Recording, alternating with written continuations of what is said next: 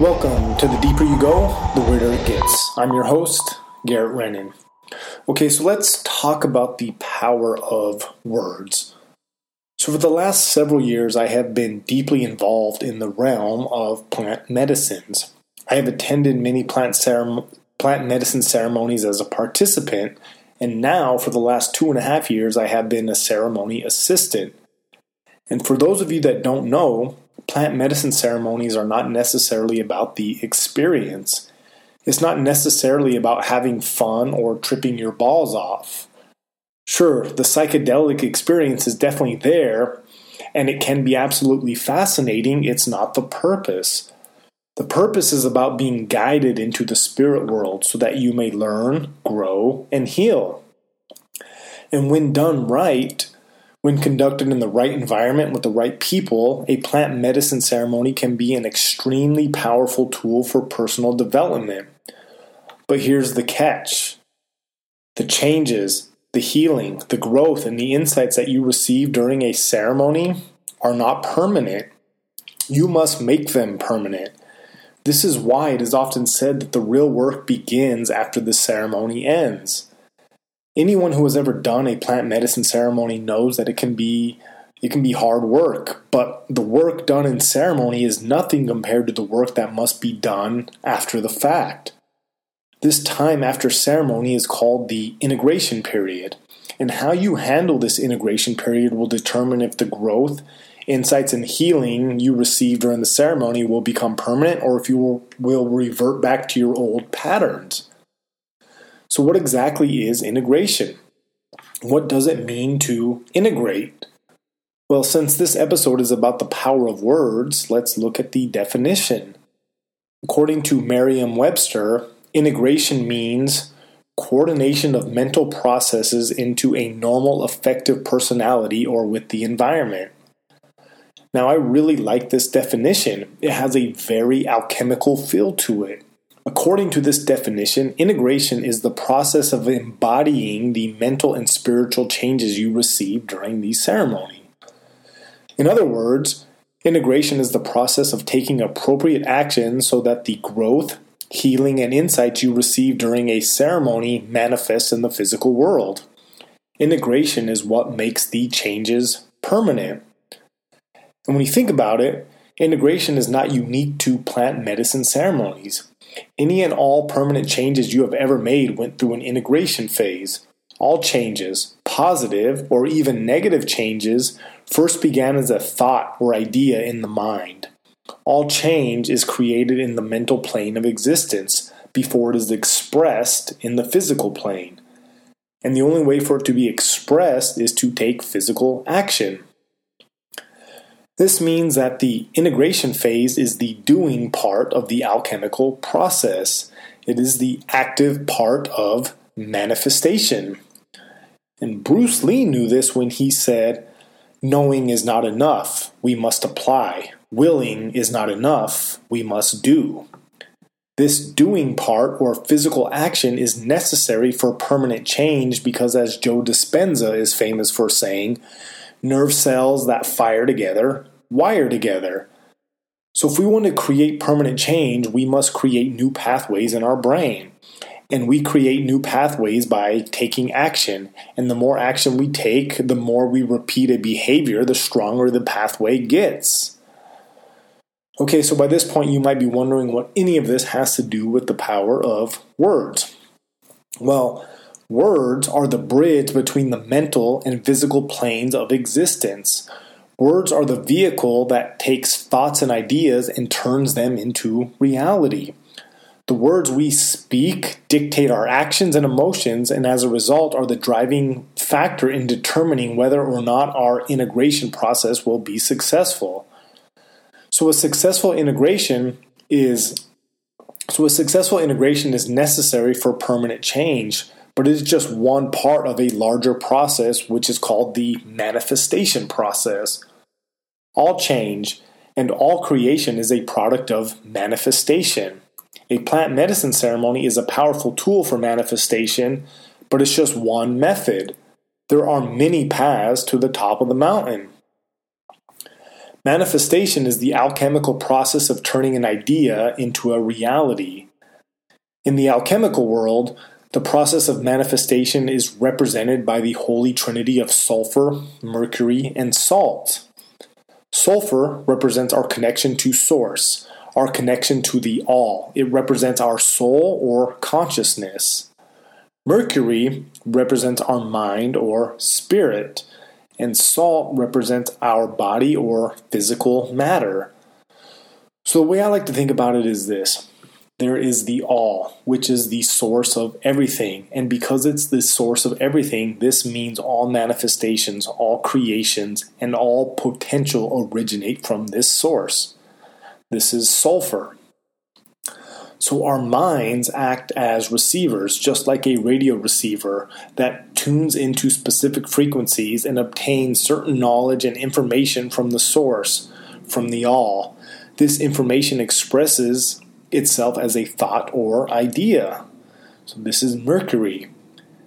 And as discussed, the only way to take this idea, this energetic potential, and turn it into a physical reality or salt is to take action. Well, words are the first step in taking action. Or better yet, that words are required for action. Without words, action cannot exist. This means that we manifest our reality through speech. We create our world with the words we speak. It also means that words are necessary for creation. In fact, it has been said, according to the Bible, that God created the universe with words. The first verse in the opening chapter of the Gospel of John states that in the beginning was the Word, and the Word was with God, and the Word was God. Now, this is a profound statement all by itself because it associates God and the Word as the same thing.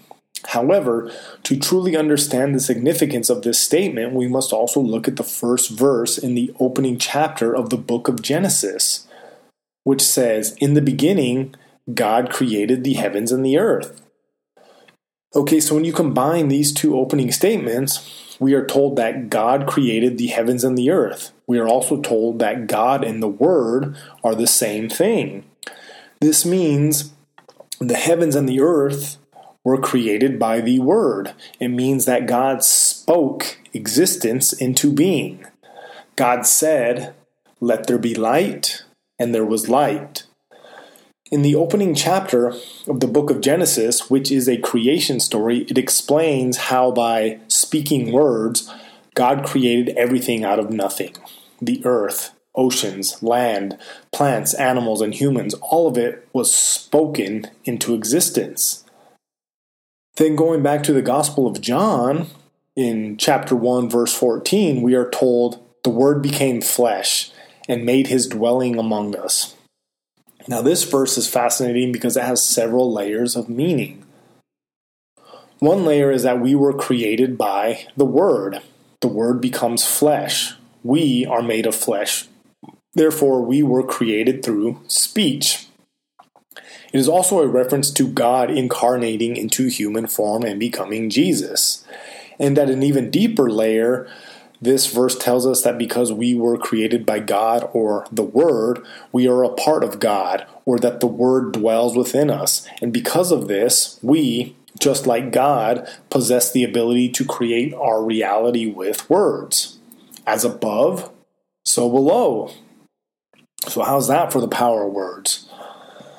Okay, so quick side note about the Bible. I wasn't sure if I was going to bring this up because I didn't want to interrupt the flow of this episode, but I feel like I have to because if my younger self stumbled across this podcast and heard biblical verses being quoted, he would immediately lose interest and possibly even some respect from me.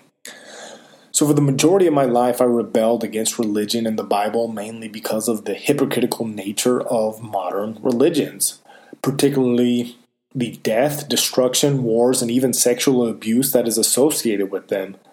Not to mention that most modern religions have become corrupt institutions that have been used for power, control, and influence for thousands of years. Because of this, it feels weird quoting the Bible. However, My journey has led me down a spiritual path, and this path has taught me that there is a big difference between being spiritual and being religious. Both spirituality and religion share many commonalities. Both are searching for questions like where did we come from? Why are we here? What's our purpose? Does it all matter? And if so, what values should we follow and strive for so that we may become the best version of ourselves and serve our purpose? Both religion and spirituality are trying to understand the unknown, the all or sulfur. The difference between the two is the institution. Religions have become institutions, and institutions are human inventions which can and often do become corrupted by flawed human values. Spirituality, on the other hand, is not concerned with allegiance to any particular institution. It is just concerned with truth, understanding, and personal development. So when Bruce Lee said, absorb what is useful, discard what is useless, and add what is specifically your own, he was describing his philosophy on how to master your body and become the best martial artist possible. However, this philosophy applies to much more than developing the best fighting style. It can be and should be applied to everything. So taking the Bruce Lee approach to spirituality, which is the right approach, I have found that at its core, many ideas associated with religions, including many of the stories in the Bible, contain a lot of good information and many truths. So hopefully you are not turned off like I would have been in the past when hearing biblical verses, because once you can separate the religious ideas and stories away from the human institution and dogma, you can find a lot of interesting information which contains truth. You just have to look a little deeper than the surface layer. So with all that being said, the Bible, which I am now learning is a really important book, tells us that words are extremely powerful, that they are responsible for the creation of the universe, and that this ability to create with words resides within us. And it doesn't get much bigger than that. But it doesn't stop there. There are lots of other examples about the power of words. One such example is the idea of casting a spell.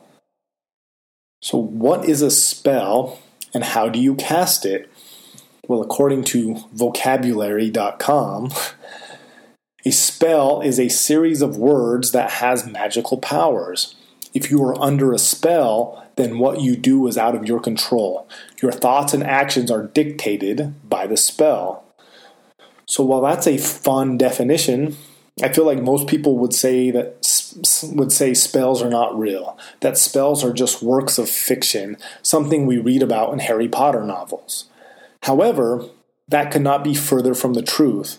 The truth is that all of us, you, me, and everyone we know actually cast spells every day, sometimes even multiple times a day. So let's break this down. So first, how does one cast a spell? By speaking words, right? All spells, fictional or not, have one thing in common, and that's words. So then, what are words? See, now we're really starting to get into it. Words are sounds or symbols that have a specific vibration, frequency, and meaning associated with them. And we know, thanks to the principle of vibration, that everything from physical objects to emotions is just energy vibrating at a specific frequency. This means words are a way of projecting frequencies or energies into the physical realm. And if you want to know the secrets of the universe, think in terms of energy, frequency, and vibration. Right? This is Nikola Tesla. So words, when spoken, read, or even written, can, and most often do, produce an emotional response. And that emotional response is, more often than not, determined by the specific word being uttered or even read. For example, words can heal or they can harm. They can uplift or they can break down. They can motivate or they can discourage. They can create or they can destroy.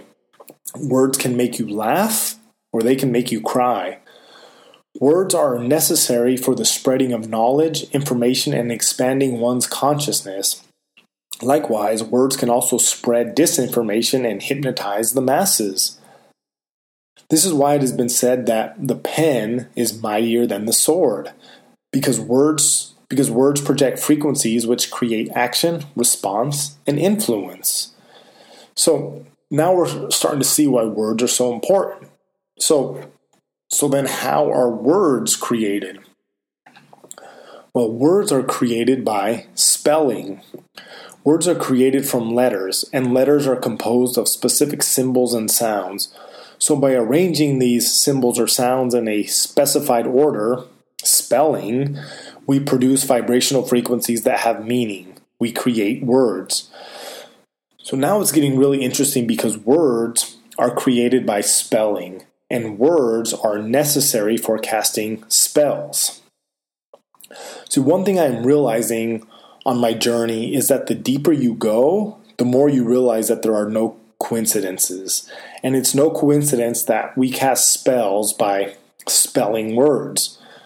So let me give you an example to show you not only how powerful words are, but also a spell we cast on ourselves all the time.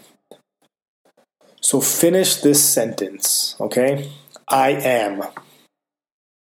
All right, say it. I am. Now say something else. See, the possibilities are not only endless, but what's even crazier is the next word you say can have a huge impact on your overall well-being. One of the most powerful spells you can cast begins with just 2 words. I am. Think about it. I am strong. I am healthy. I am learning. I am growing. I am healing. I am excited. I am happy. I am motivated. Versus, I am depressed. I am sick. I am injured. I am weak. I am sad. I am lazy. I am poor. It's a big difference, right? Saying I am followed by something positive makes you feel a lot better than saying I am followed by something negative. By saying I am, you are casting a spell that will determine your reality. Even if you don't mean it, when you say I am sad, even if you're not sad, there is still a part of you that feels really bad after uttering those words. Sure, it only lasts for a second or two, but you still feel it. And try it. Say I am followed by something positive, and then say I am followed by something negative, and note the difference in how you feel. I am is such a powerful spell that you need to make sure that you never say I am followed by something negative. Also, you need to start paying attention to the words you speak, because I have found that we often say I am followed by something negative and we're not even aware of it. For many, speaking negatively about themselves has become a subconscious program that runs all the time. So when you say I am, fill in the blank, you are shaping your reality. For example, when you say I am healthy, you begin the process of creating a reality where you are healthy. Even if you're not as healthy as you would like to be, by saying I am, you are moving energy or casting a spell in the right direction. Saying I am healthy activates nerve cells, which then create pathways in your brain that are associated with being healthy. Nerve cells that fire together, wire together. Another example of common spells we cast that are negative, or at the very least do not serve us, is saying I want or I am trying instead of I am. I want to be healthy versus I am healthy, or I'm trying to heal versus I am healing. Which statements do you think are more powerful? Saying I want or I am trying puts the emphasis on wanting or trying instead of being, becoming, or doing. This is why Yoda said do or do not. There is no try. Okay, so think of a time, so let me give you an example. So think of a time when you were a complete beginner. Maybe you were at a yoga, fitness, or martial arts class and the instructor demonstrated a move with such ease it blew your mind because you didn't know the human body was capable of moving like that. After the demonstration, the instructor looks at you and says, "Now it's your turn." In this situation, most of us give an uncomfortable laugh and say, "Okay, I'll give it a try." Now, here is why this is a bad spell, because trying is not doing. When you say you will try, you are acknowledging that you will most likely fail. And the truth is, you will fail. Make no mistake about it. No one becomes a master in one day, and that's okay. Failure is part of the growth process. I mean, to sound like a cheesy motivational speaker, it's not whether you get knocked down, it's whether you get back up. So, like I said, failure is part of the process. The goal and your mindset should be to succeed. The goal is to make progress. However, saying, I will try is expecting to fail. Your mindset is tuned into the frequency of failure. Whether you think you can or you think you can't, you're right. And if you expect to fail, you will. So it's not like saying, okay, I will do it, instead of, okay, I will try, will magically make you successful on your first attempt or even 30th attempt. But saying I will do it instead of I will try formulates a positive mindset, which begins the process of reprogramming your brain for success. Nerve cells that fire together, wire together.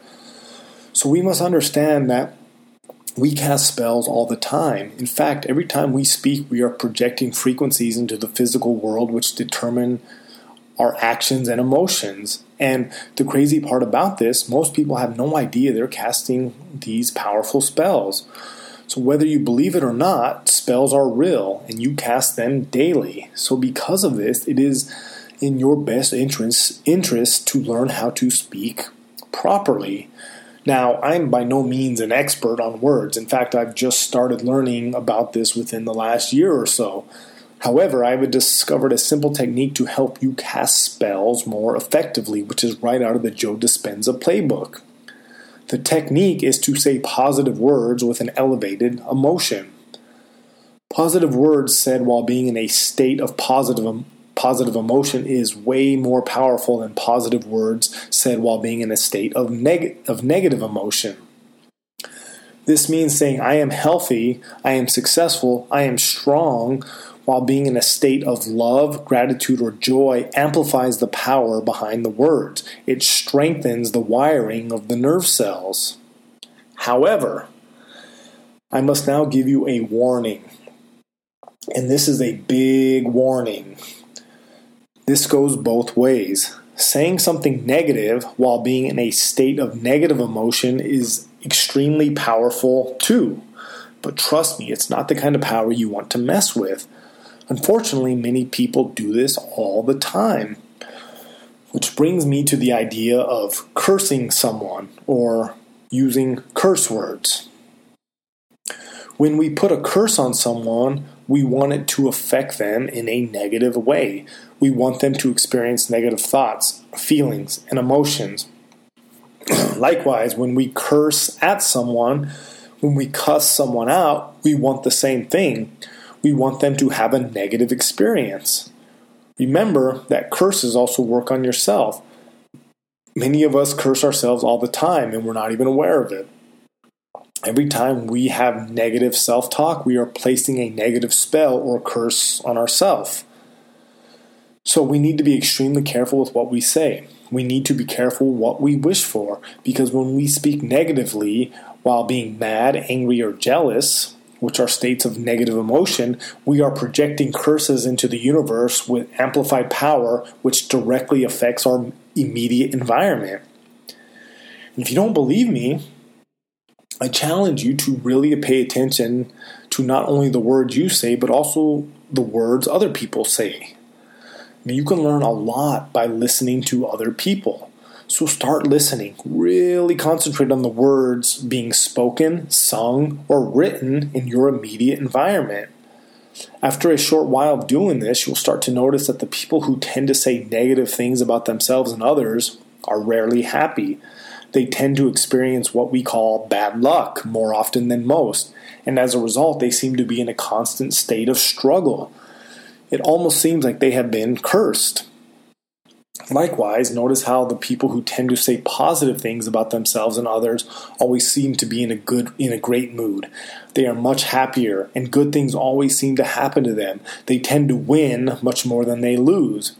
Like I mentioned earlier, there are no coincidences, and it's no coincidence that speaking positively leads to positive outcomes, and vice versa.